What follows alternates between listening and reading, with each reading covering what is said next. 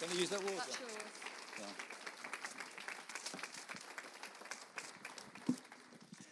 Good morning. It's good to be here. It's almost unreal being with you this morning, you know. A lot of you I know, and it's good to see you.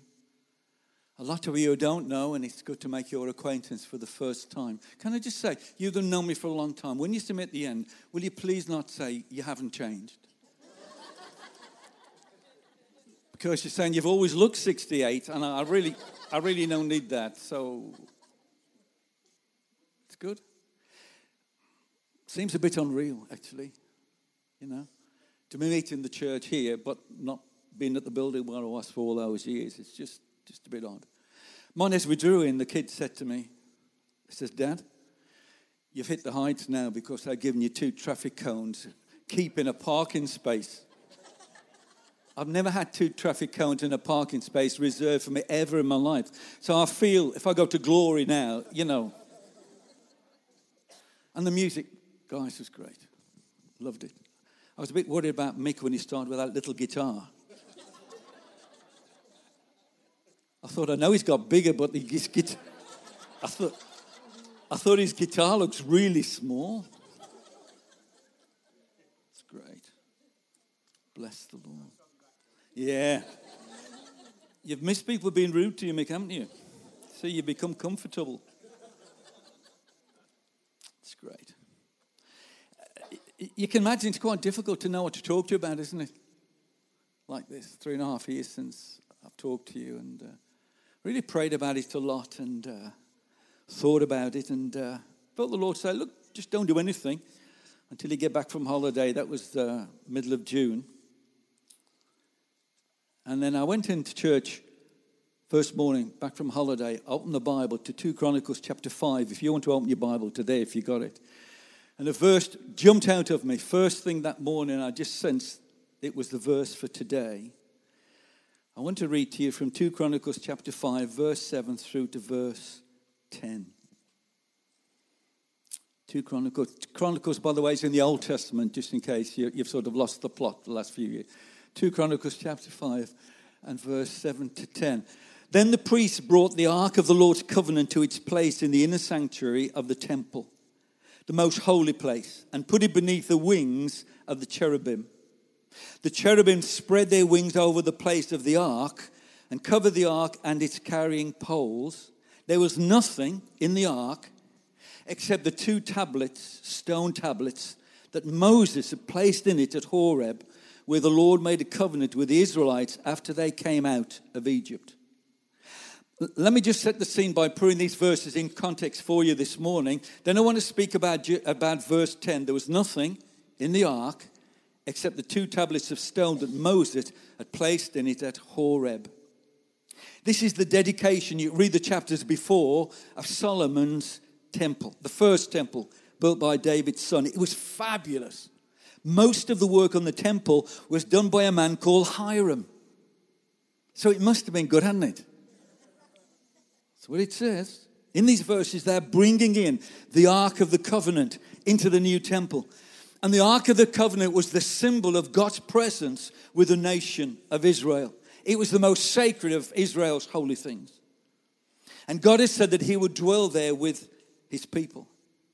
In effect, the Ark was simply a little portable chest with a lid.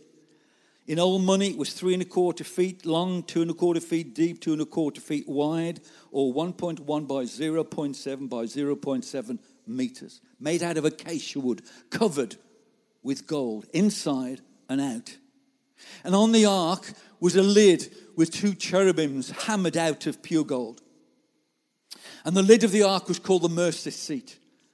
And each year on the Day of Atonement, the blood was sprinkled there by the high priest to make atonement for the sins of the people for another year. The ark was viewed as the locus of God's presence with his people. Years later, King Hezekiah would pray to the God enthroned between the cherubim.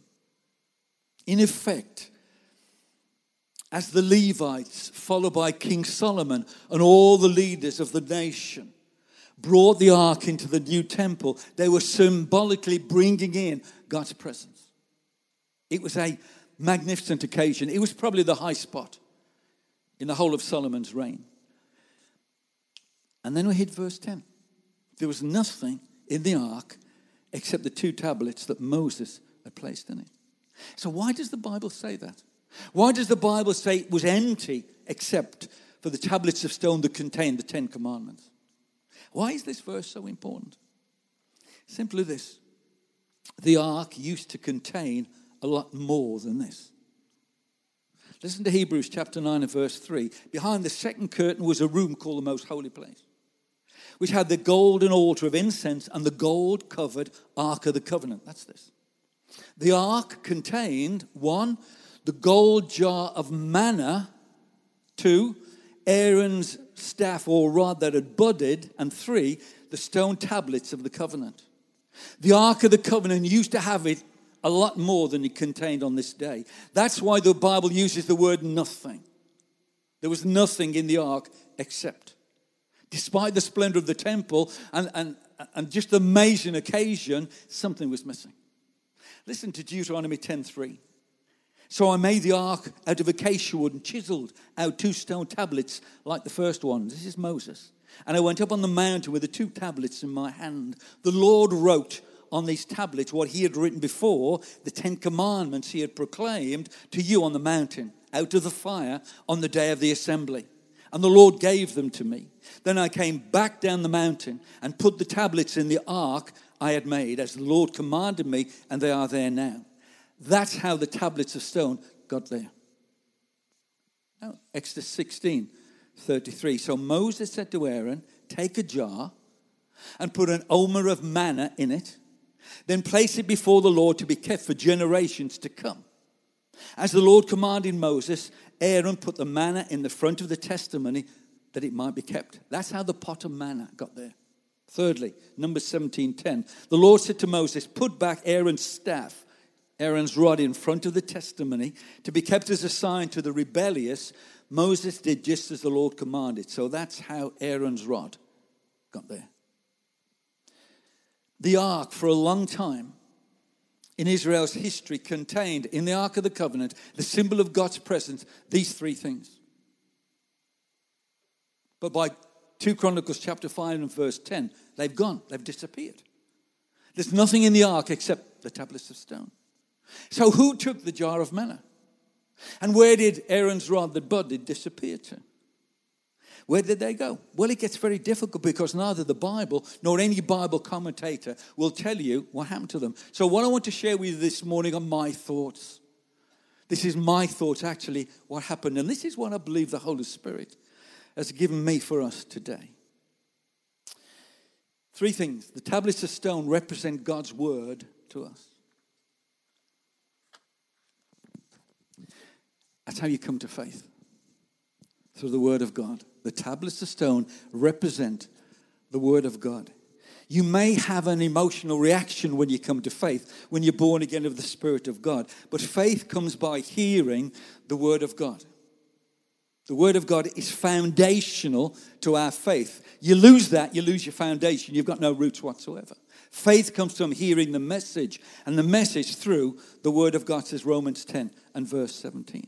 And so as the children of Israel begin their journey with God, they come to Mount Sinai, and there God gave Moses his word. It was foundational to the nation, and it was foundational to their future. And hundreds of years later, at this magnificent dedication of Solomon's new temple, it's still there. The word of God is still in the Ark of the Covenant. The history of the Ark and the stone tablets can be traced for nearly 1,000 years. From the construction at the time of Moses to the destruction of Jerusalem in 586 BC. There's no record of the Ark of the Covenant or these tablets of stone survives in Nebuchadnezzar's final attack. Jerusalem was destroyed. The Ark of the Covenant was destroyed In fact, Jeremiah the prophet prophesied it would happen. Jeremiah 3:16, the Lord declares men will no longer say, the ark of the covenant of the Lord. It will never enter their minds or be remembered. It will not be missed, nor will another one be made. Whatever the film, the Raiders of the Lost Ark says.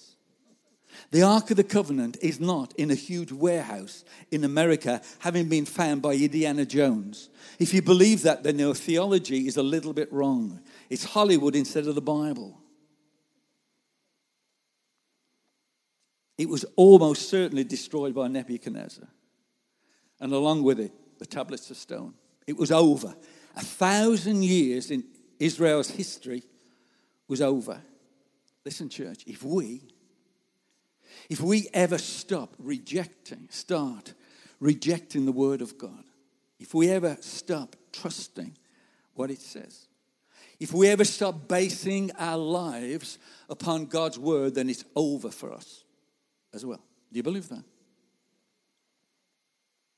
Our relationship with God cannot continue without the foundation of God's word. Salvation is more than an experience. It's more than just an emotional relationship. It has to have a legal, trustworthy basis, and that is the word of God. And that basis is our foundation. But at this juncture in Israel's history, it wasn't over for them. Their relationship still existed. The tablets of stone were still in the ark in the new temple. But the golden pot of manna wasn't. If the stone tablets represent the word of God, then the pot of manna represents God's miraculous provision for his ancient people back then. Exodus 16 verse 4, the Lord said to Moses, I will rain down bread from heaven for you. You can't get anything much more miraculous than that, can you? God raining bread from heaven. And God fed them that way for 40 whole years. Bread from heaven, manna, illustrates God's miraculous provision for his people. Let me tell you something. This church was founded in the miraculous. It was birthed in the miraculous. Let me tell you a couple of stories from a long time back. In 1980, we were meeting in the school in Primley Avenue, and we needed our own place. And so the Lord showed me the land close to Junction 10, and I did a lot of research and phone calls, and I discovered it was owned by the Earl of Bradford, who lived, his family still lives at Weston Park. Just under an acre, perfect location, just before Junction 10 on the main road. There were horses grazing on it. I remember it very, very well. The back of the side, there was grass, and right down the middle there was a barbed wire fence. There were horses that side and horses that side. So I took advice from people that knew a lot more than I did. I'd only been a pastor 18 months, didn't know much. And I approached the Earl's agent, and we had no money. The church was only 18 months old. I told him that we wanted to buy this acre, this site, and we offered him £5,000, which back then was a lot of money. And he said to me, the Earl's agent, which side of the barbed wire do you want? Miracle number one. Without thinking, I blurted out, both sides, please. You know what? That was divine interception. I spoke without thinking. It was one of those God moments, one of many over the years. The agent, I remember him on the phone, he coughed very politely, and said that he would approach the Earl with our offer. Much to our amazement, my amazement, the Earl said, I accept the offer. Miracle number 2. Then we put up a big notice board that said, site of new church for Worsley Evangelistic Centre, because that's what our name was. All hell, broke out for the next 2 years. The man behind the onslaught had been trying to buy that piece of land for years and years and years. He wanted to park his lorries on it. So he approached the Earl's agent, and he said to the Earl's agent, whatever the church has given you for that piece of land, we will give you 7 times more. Back then, 7 times £5,000 was Oh, some of you are a bit slow on your math here. £35,000. 7 times. We could never have matched that offer. We didn't even have the 5,000. Amazingly, the Earl of Bradford said, no, I like what that church is doing. The Earl didn't know us. He'd never met us. He never ever visited the church. I have no idea why he turned down that offer and he stuck with ours. It was yet another miracle, you see. It was a miracle of divine provision. You have to have the miraculous in your life and in the life of any church. Because that's what these people had at the beginning. We needed planning permission. It was a bloody battle. We fought, we struggled. Every week we're in the local newspaper. Our opponents used every trick in the book they could use to stop us getting permission. It was exhausting, but it was exhilarating at the same time, you know. Month in, month out. And a lot of you were here. You were there with us. We prayed, we battled, we argued, we explained, we despaired, we believed. We did it. And after a lot of prayer and intercession, we got planning permission. What a day that was. Incredible. But they had one last card to play. If you remember where the site is, it's on quite a dangerous bend on the dual carriageway coming up to Junction 10. And so the protesters said, on grounds of safety, you cannot build that church. Because as people pull off the car park, people will get run down. It's too dangerous. In fact, after that, whenever we had funerals or weddings, this good man here used to stand in the middle of the road and stop the traffic. Bless him, didn't he? Tom Davis, stop, and all the traffic. In fact, we did one funeral once for his grandma, and the traffic was stacked right back into Warsaw. There was that many cars pulling off the car park. It was right into war. But it was a dangerous bend. They had a very, very valid point. It went right up to Norman Fowler, who was then the Minister of Transport. And then a young man from Warsaw went on a drinking holiday to Spain. And for one whole week, he was drunk. And on the Friday night, he walked down to the harbour and he met, coincidentally, another young couple, also from Warsaw. And they stood with this young man from Warsaw who'd been drunk for a week. And they shared Jesus with him. And they told their testimony. And he was amazed. And he said, listen, I'm flying home tomorrow, Saturday afternoon. Can I meet you tomorrow morning here again at the harbour? And so they met him again. And again they shared Jesus and said, listen, when you go home, there's a little church in Warsaw, an Assemblies of God church up in Warsaw Wood. They said, you go there and listen what they have to say. So that Sunday evening, they're even funny in there, aren't they?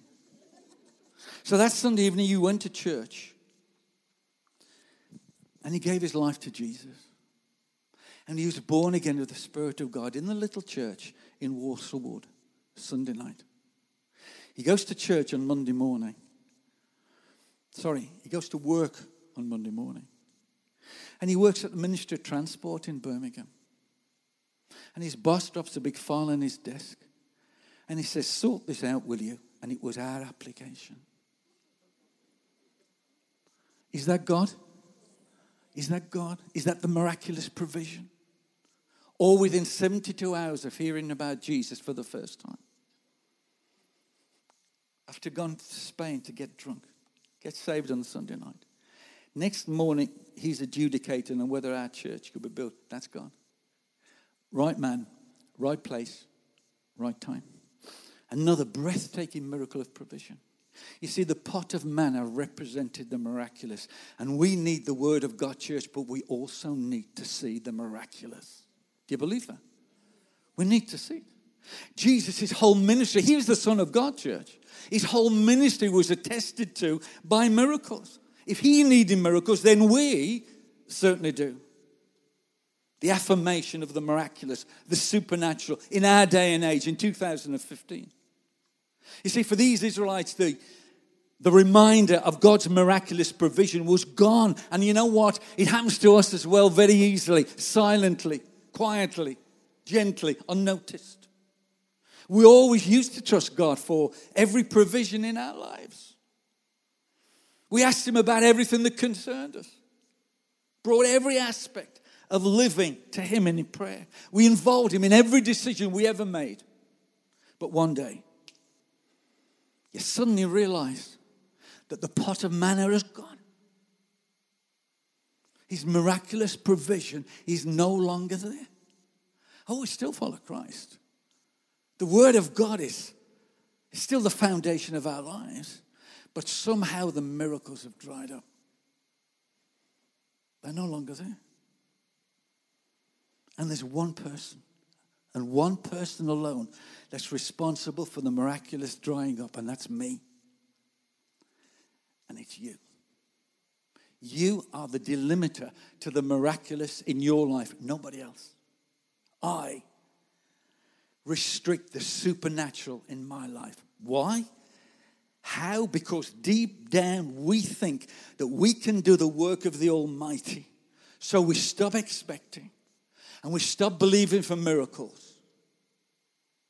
There was nothing in the ark except 2 stone tablets. The miraculous had gone. Aaron's rod. If the tablets of stone speak of God's word and the pot of manna speaks of the miraculous provision, then Aaron's rod speaks of authority.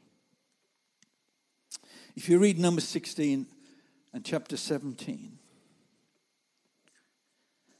those chapters take place against a story of rebellion against God. Moses and Aaron are the targets for the rebels. Let me read this to you. Number 16. Korah and Dathan and Abiram took men and rose up before Moses with 250 leaders of the congregation, men of renown. They gathered together against Moses and Aaron and said to them, "You take too much on yourselves, for all the congregation is holy, every one of them, and the Lord is among them. Why do you exalt yourself above the assembly of the Lord?"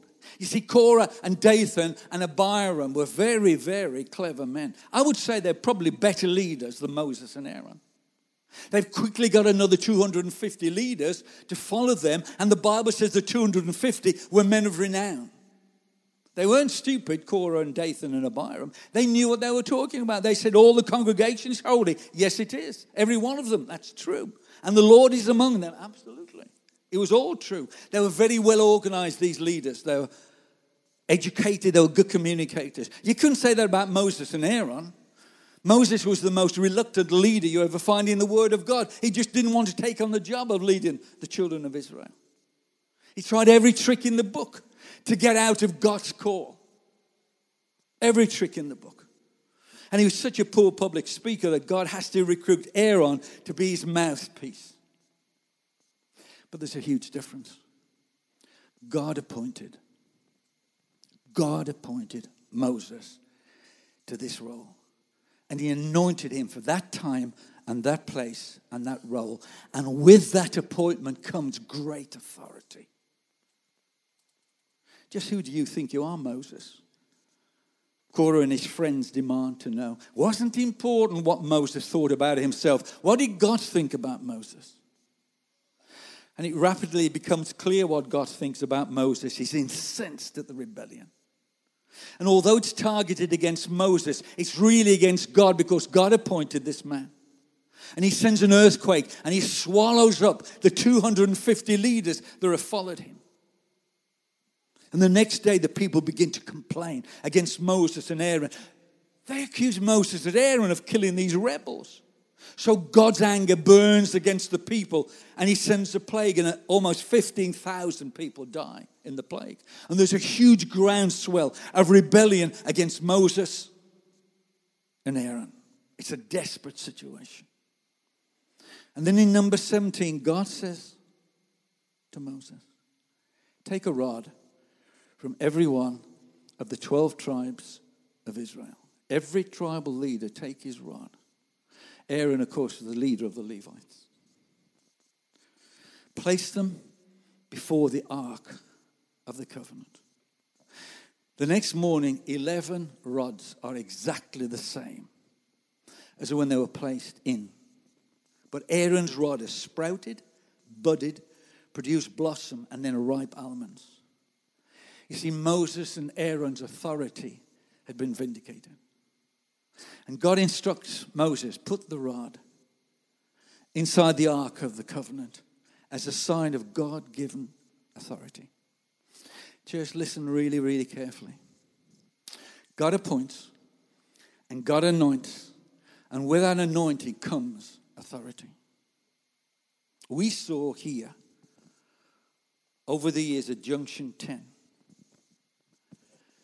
God taking people, appointing them, anointing them, and giving them authority. God first appointed Pete and Jenny Christopher for the vine. When they stepped down, he appointed Kev Davis and anointed Kev for that role. What amazing things have happened through Kev. Amazing. God called and anointed a young man called Tim Fellows to bring church leaders together, to break down the barriers between churches. I'm telling you, that many years ago, church leaders never spoke. There's no fellowship. He brought them together. He called it the net. And its ministry has had a huge effect on the black country and far beyond that, and it still does today. The Lord also called a young man called Steve Clay that set up an organization called First Base. It was accommodation for teenage homeless. And then Steve built the Small Street Center. He was appointed and he was anointed for that role and that place and that season. And then the Lord moved Steve and he moved on to YMCA in West Bromwich and well beyond that. God appointments. You can't get past God appointments. The Lord called Scylla to set up stepping stones to help victims of domestic violence. Chris Niven was called to set up the Junction 10 counselling service. Tony and Pat Humpage were called to set up Chamberlain House, giving respite care for carers. Keith and Ann Good served God in Cairo, taking kids off the rubbish dumps of Cairo and giving them a holiday for the first time in their life. Nikki and James Woodcock planted Open Heaven Church in Wednesbury, and they're still there. They're still there, serving the very, very needy community. And James Woodcock travels the world giving advice to governments on how to use natural resources wisely. A few weeks ago, James was talking to the president of South Africa, a young guy from Junction 10. You know why? Because God called him and God appointed him and God anointed him. And with that comes authority. It's always been God's way, church. He appoints and he anoints and then he blesses and then he prospers. And I won't even try to name the hundreds of men and women in this church who served in the church. These people served outside. They served in this church and God appointed them and God anointed them, hundreds of them. And they carried an authority for that time and that ministry and what they did. And some of you are here this morning and some have moved on. As individuals and as the Church of Jesus, we need miracles as symbolized by the pot of manna, but we also need God-given authority, symbolized by Aaron's rod that budded. Because without the miraculous and without God-given authority, church, we are diminished. We are diminished. We are not the people God expects us to be. But in our text, those symbols have gone. So where did they go to? The Bible doesn't say, but we can make a deduction. In 1 Samuel 4 verse 16, the Philistines captured the ark and placed it in the temple of their god who was called Dagon. And it's quite probable that they took the pot of manna and Aaron's rod. Very significantly, right at that time, a boy was born. And his mother gave him the name Ichabod. Sadly, it means the glory has departed. I think those things disappeared during this time. So, Christian, Christ follower this morning, as I begin to wrap up, let me ask you. I was given very clear instructions not to preach too long because my daughter wants to see Roger Federer beat Djokovic in the final this afternoon, and she says, Dad, when I start doing that. So let me ask you this morning. What about the miraculous in your personal world? Have you been robbed Do you expect it? Do you see it? Would it blow you away if God did a miracle for you? And what about the authority that we carry as children of God? Do you still carry that authority? Is it increasing? Or is it diminishing? The Bible commentators don't know exactly when these symbols were lost from the ark. And often in our lives, we don't know precisely, exactly, when we lost ground spiritually. I've been there. Lost down. Robbed. Running on empty. Putting on the face. Just trying to keep going. Robbed. All we know is that at some point, Ichabod began to be written over our life. The glory has departed. Somehow we are diminished. So let me finish with this. God's appointment comes for a time and a place and a season. And the anointing and the divine authority and the miraculous are evidences of those appointments. However, if I try to step outside of my anointing, if I step beyond my calling, even although it's still the work of God, I carry no authority. In fact, I step from under the umbrella of God's protection and God's provision. Acts 16 verse 6, Paul and Timothy and Silas were forbidden by the Holy Spirit to preach the word in Asia. After they had come to Mysia, they tried to go into Bithynia, but the Spirit did not permit them. A vision appeared to Paul in the night. A man of Macedonia stood and pleaded with him, saying, "Come over to Macedonia and help us." Now, after he had seen the vision, immediately we sought to go to Macedonia, concluding that the Lord had called us to preach the gospel to them. These are some of the early church greats. Paul, Silas, Timothy. Well, they could not minister in Asia or Bithynia because it wasn't God's time and it wasn't God's place and it wasn't God's appointment. Macedonia was the location that God had for them. The Bible is very clear they were forbidden by the Holy Spirit. That's strong language, church. Their motive was good. They wanted to preach the gospel in those places, but God had not appointed them to those roles. Verse 7 said, the Spirit did not permit them. God appointed me to plant a church in Warsaw in 1977. And we came in 1978, and with that came anointing and authority. For 30 years, God blessed me and God blessed us. As a church, we saw amazing things. Why? Because of His calling, His appointment, His anointing, and His authority. I always said that I would be carried out of Junction 10 in a box. But one day, God gave me some fresh instructions. And He told me to go to Womber, and so I went. It was one of the most painful things I've ever done, leaving Junction 10. It was hugely emotional. Still is at times. But we had to go. I'm where God wants me to be now. And He's doing some amazing stuff there. We're going to have to extend the building. We're running out of space. God's doing some miraculous stuff. You and I have to know where God wants us to be. We have to do. We have to know what He wants us to do.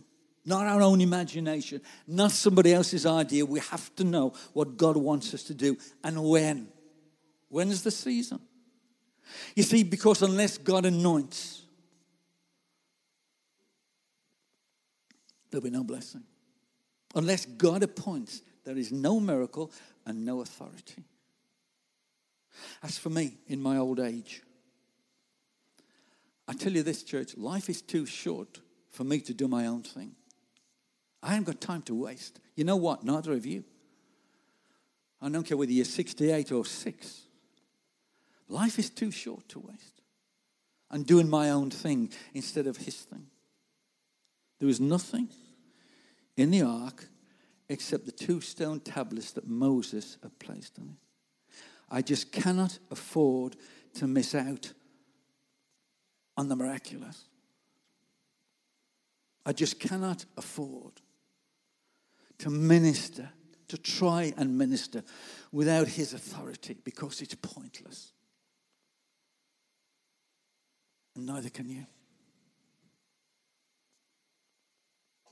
And neither can you. And so I'm going to ask you this morning. I don't care how young you are. I don't care how old you are. I don't care how long you've been a Christian. I don't care how long you've been on the journey. Are you doing what God wants you to do? Simply. Are you willing to obey God's call on your life and say, Lord, yes? Or have you stepped out when you should still be here? Or are you still here when you should have stepped out? You see, you obeying God's call doesn't affect you, it affects other people as well. You see, if I hadn't come to Warsaw, then my son wouldn't have come with me, and he wouldn't have met his wife Lydia, and I wouldn't have my 2 grandsons here. It affects their life. It affects my daughter Anna's life. She made some of the greatest friendships she still got when we came to Warsaw. It doesn't just affect you, it affects other people. In fact, it's affected hundreds of people. So it's not just me. I'm just from Gornal. I'm nobody special. But you are just the same as me. We're just God's children. And so God says to you this morning, are you willing to say, Lord, yes? Whoever you are, however long you've been on the journey, however mixed up you feel, angry, disappointed, whatever, it doesn't make any difference. God says it's a new day. Draw a line in the sand. Are you prepared to say, Lord, whatever you want, anytime, any place, any season, I'm prepared to serve you? Are you? Let's bow our heads because I want to pray for you if you are. These decisions are life-changing, and I don't say that lightly. They're life-changing. Not just for you, but for you and your family. It could be the community, it could be this church, it could be Warsaw, it could be beyond that. Yes, Lord, I am willing. I am willing. Whatever the cost. Because then, Lord, we begin to see the miraculous, and then we begin to see authority, and then we begin to operate as you want us to operate as your church. I'm willing. If you're willing, I want you to do one simple thing. I want you to just quickly slip your hand up and take it down, because it's not for me. You're going to say this to the Lord, I'm willing. Just do it quickly. Lord, I'm willing. Lord, I'm willing. Lord, I'm willing. Lord, I'm willing. Anyone else? So many. Just so many. Lord, I'm willing. Thank you, Father, all over this great congregation. Lord, I'm willing. Father, we come to you this morning. And we come in the name of your Lord, of your Son, the Lord Jesus Christ, head of the church. And Lord, you see your children here this morning. All ages, all backgrounds, all different experiences, all in different places on the journey. And Lord, there are so many here this morning that have said, I'm willing to hear your call, to obey your word, and to do what you want me to do. Now, Father, I pray you just lay hold of that, what they're saying this morning, and in the name of Jesus, I pray, Lord, you'll begin to operate in their lives on a level that they've never experienced before. I pray, Lord, they'll begin to get such a grasp of your word, which is the foundation for who we are and how we live. I pray, Lord, you'll begin to give them evidences of the miraculous provision as they begin to turn to you and ask you for everything, every decision. Father, Father, Father, Father. And Lord, as they begin to walk on the basis of your word with a miraculous provision, I pray for such authority that the demons of hell will scream and fly when these people begin to pray, Father. I pray that the heavens will rend when these people begin to intercede for the needs of this area. Father, we pray for such authority. Lord, not bombast, not arrogance, not pride, but the authority that comes from being a son and a daughter of God who's walking in his calling. Father, bless them, I pray. Bless them, I pray. And all the people said, Amen. Bless you.